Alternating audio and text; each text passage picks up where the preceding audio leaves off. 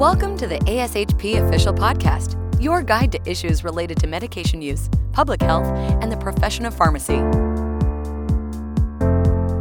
Thanks for joining us today in this episode of Informatics Bytes, a podcast where we talk with our members about innovation in pharmacy, hot topics in informatics, and new technology, brought to you by the ASHP section of Pharmacy Informatics and Technology.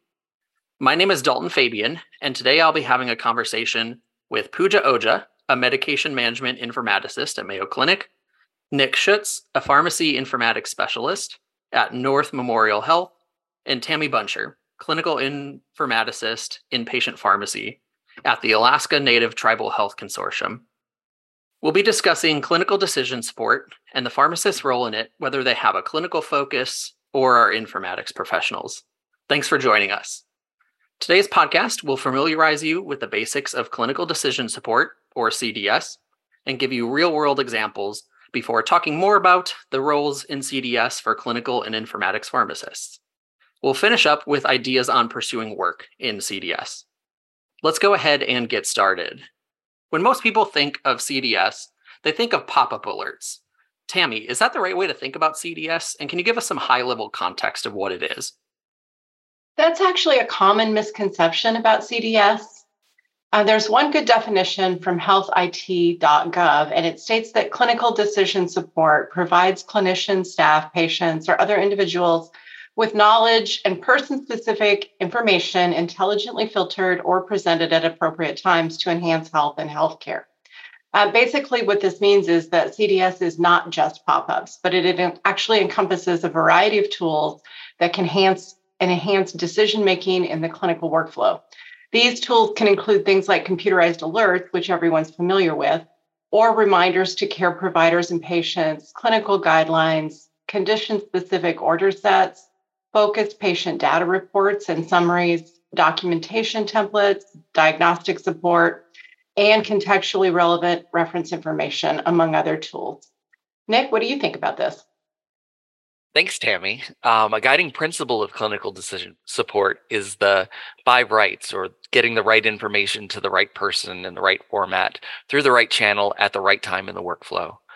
Another helpful principle is knowing the different types of alerts, like active and passive, or interruptive and non-interruptive. I think we'll dig deeper into those in just a moment. ASHP has a great article discussing these issues. We'll try to get that link in the show notes.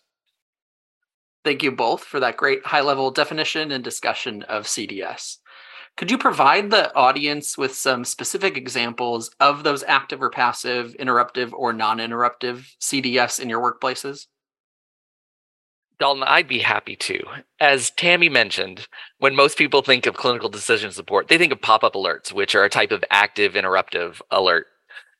These can include pop-ups for drug interactions, drug allergies, or duplicate therapies. In our system, the most common alert we have warns clinicians about penicillin allergies. Pop-ups can be effective, but you have to be careful not to overuse them. Pop-ups can contribute heavily to alert fatigue, where clinicians may start ignoring alerts. A good principle to keep in mind is making sure that these alerts are actionable. Pooja, what do you do at your institution? Yeah, good question. So at our institution, we use something called the clinical monitoring list that helps pharmacists prioritize their patients' needs by providing one screen on the patient list that summarizes things like anticoagulant and antibiotic monitoring and who needs a medication reconciliation completed. The idea with this is to improve efficiency for the pharmacist so that they can see all their follow-up requirements for just one shift on their one screen.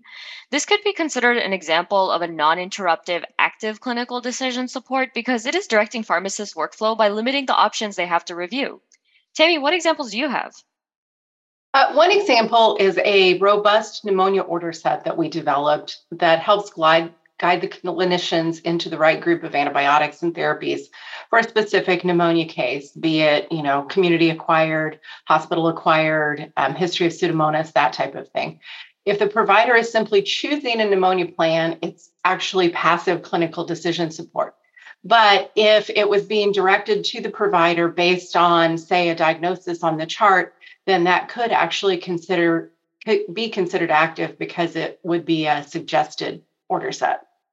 Another example that is considered active but non-interruptive would be something like a sidebar alert that can notify staff of patients that are on chemotherapy or other hazardous medications, just to guide them in handling bodily fluids and other medications that may be harmful to the clinician. Thank you all for those great examples. So there was a mention previously about making sure that alerts aren't contributing to alert fatigue. Can you each give examples of how you or your organizations have reduced or optimized alerts? Nick, why don't you start us off? Sure, Dalton, thanks.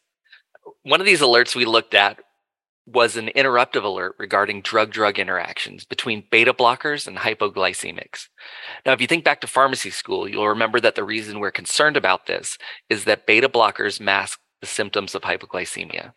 But in the inpatient setting, we're not as concerned about this interaction because we're constantly monitoring the glucose levels of patients on hypoglycemics. So when we were taking a look at this alert, we had to weigh the likelihood of this event against the chance of overwhelming clinicians with too many alerts. Another example of a drug interaction we see is between beta blockers and epinephrine. Clinically, this alert makes sense. Epinephrine is a beta, and beta blockers block the betas. But I have difficulty imagining a scenario where this alert makes sense as a pop-up on ordering. Imagine a patient going into anaphylactic shock. The provider immediately calls for epinephrine, and the nurse stops what they're doing so they can go enter an order for epinephrine in the system. Dr. Provider, the computer says this patient is on a beta blocker, and there's a drug-drug interaction between the epinephrine and beta blockers. Do you still want to give the epinephrine? I would hope we can all agree that the benefit of giving epinephrine always outweighs the risk. Tammy, what have you seen at your organization in terms of optimizing alerts? One of the major things that we've found is that the EHR vendors really tend to globalize alerts because they want to take a cover-all scenario type of approach, and they want to make sure that they don't miss anything. We really saw this recently when we implemented a new version of a renal dosing alert. We found that with this renal alert, the vendor cast a very wide net and included a lot of drugs that we wouldn't necessarily need to address for renal dosing in the clinical setting. So by addressing some of those drugs and by addressing the fact that the alert kept prompting the providers to get a serum creatinine on every single patient that hadn't had one in the last 6 months, whether it was clinically relevant or not, we were actually able to reduce the incidence of that alert by 75%. We also evaluated some of the renal dosing groups of medications because they were way overrepresented. For example, you can't categorically say that all cephalosporins need to be renally dosed. And additionally, you don't necessarily need a renal dosing alert in the OR setting for narcotic analgesics during that operative period, or renal dosing and insulin during an inpatient stay. It just doesn't make sense clinically. Pooja, what about your organization? Yeah, so for us recently, we were able to coordinate with some of the CMS recommendations for venous thromboembolism prophylaxis. At our institution, we found that our sites were not receiving any sort of alert or any sort of notification to administer and make sure that they document when VTE prophylaxis was ordered and administered. So we created these provider-facing alerts to assure that providers are documenting when and why an anticoagulant used for VTE prophylaxis was discontinued. And then we also removed the manual hold functionality on all anticoagulants so that whenever a clinician wanted to discontinue an anticoagulant, they also had to document their reasoning. And so they couldn't manually hold that. Instead, they would have to discontinue it. And that aligned with the CMS recommendations for documentation. In this situation, we actually added more alerts as opposed to taking them away to this workflow. So we were able to give providers a more actionable approach to VTE prophylaxis, ordering, and discontinuation. That was great information. Thank you all. Switching gears a bit, when people think of CDS, most people think of pharmacy informaticists. However, Pooja, can we talk about how clinical pharmacists bring value to the CDS development and maintenance process? Sure. Clinical pharmacists are the pharmacists on the front line who routinely are impacted or they see the impact of these alerts that informaticists are creating and publishing in the electronic health record. Their expertise and perspective really greatly help us in creating CDS. So, for example, one of our infectious disease pharmacists would probably better understand the different types of treatment for the different origins of pneumonia than, say, an informatics pharmacist might, because they have that clinical training.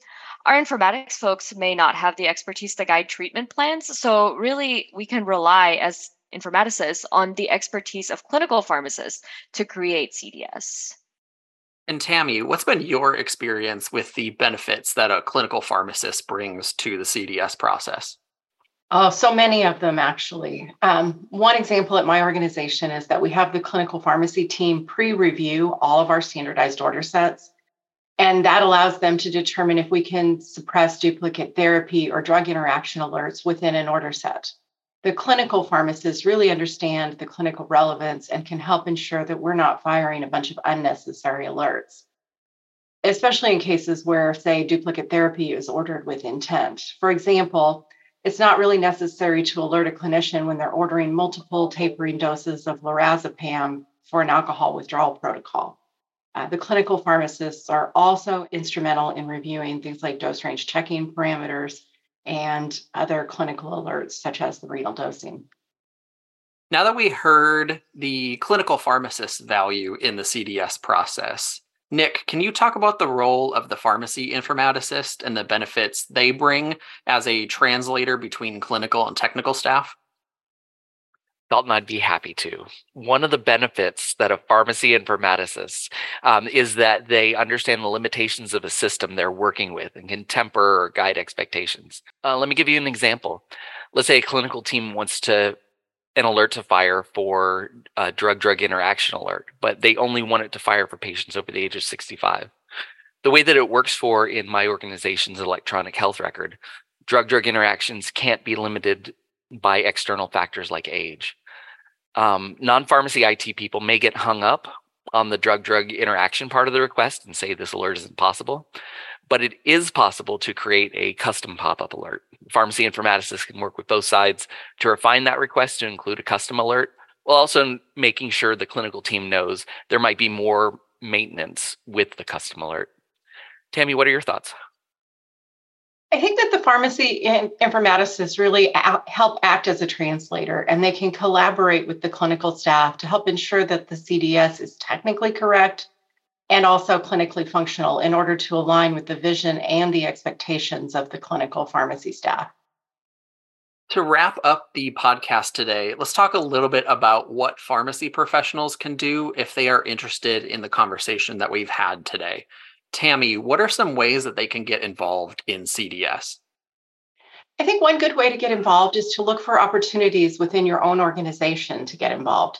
If your organization has a clinical decision support committee, perhaps you could volunteer to serve on that committee. Another option within your organization would be to participate in some of the research or quality improvement initiatives, or volunteering to work with your IT pharmacist to help with testing and validation. Those are ways to get involved within the organization. Nick, can you talk about ways to get involved externally? Sure. Yeah, those are great examples, Tammy. There are opportunities to become involved with CDS at various levels outside of your organization. These can include residency or vendor-led trainings. ASHP also has many resources to orient you towards clinical decision support, such as the ASHP Informatics Certificate Program. And I'd be remiss if I didn't mention the ASHP section of Pharmacy Informatics and Technology, which includes a CDS section and advisory group. This has been a great discussion today about clinical decision support, covering what it is, the role of clinical and informatics pharmacists in CDS, and different ways to get involved in the process. That's all the time that we have for our session. I want to thank our guests today, Pooja, Nick, and Tammy, for joining us. And thank you for tuning in for this session of Informatics Bytes. If you haven't before, I encourage you to check out ASHP's informatics resources. You can find member-exclusive offerings in the Informatics Resource Center, including articles, standards and guidelines, as well as practice tools for pharmacy informatics and healthcare technology-related topics. Be sure to follow the ASHP official podcast for more episodes and Informatics Bytes from the section of Pharmacy Informatics and Technology. Thank you. Thank you for listening to ASHP Official, the voice of pharmacists advancing healthcare. Be sure to visit ashp.org/podcast to discover more great episodes, access show notes, and download the episode transcript. If you loved the episode and want to hear more, be sure to subscribe, rate, or leave a review. Join us next time on ASHP Official.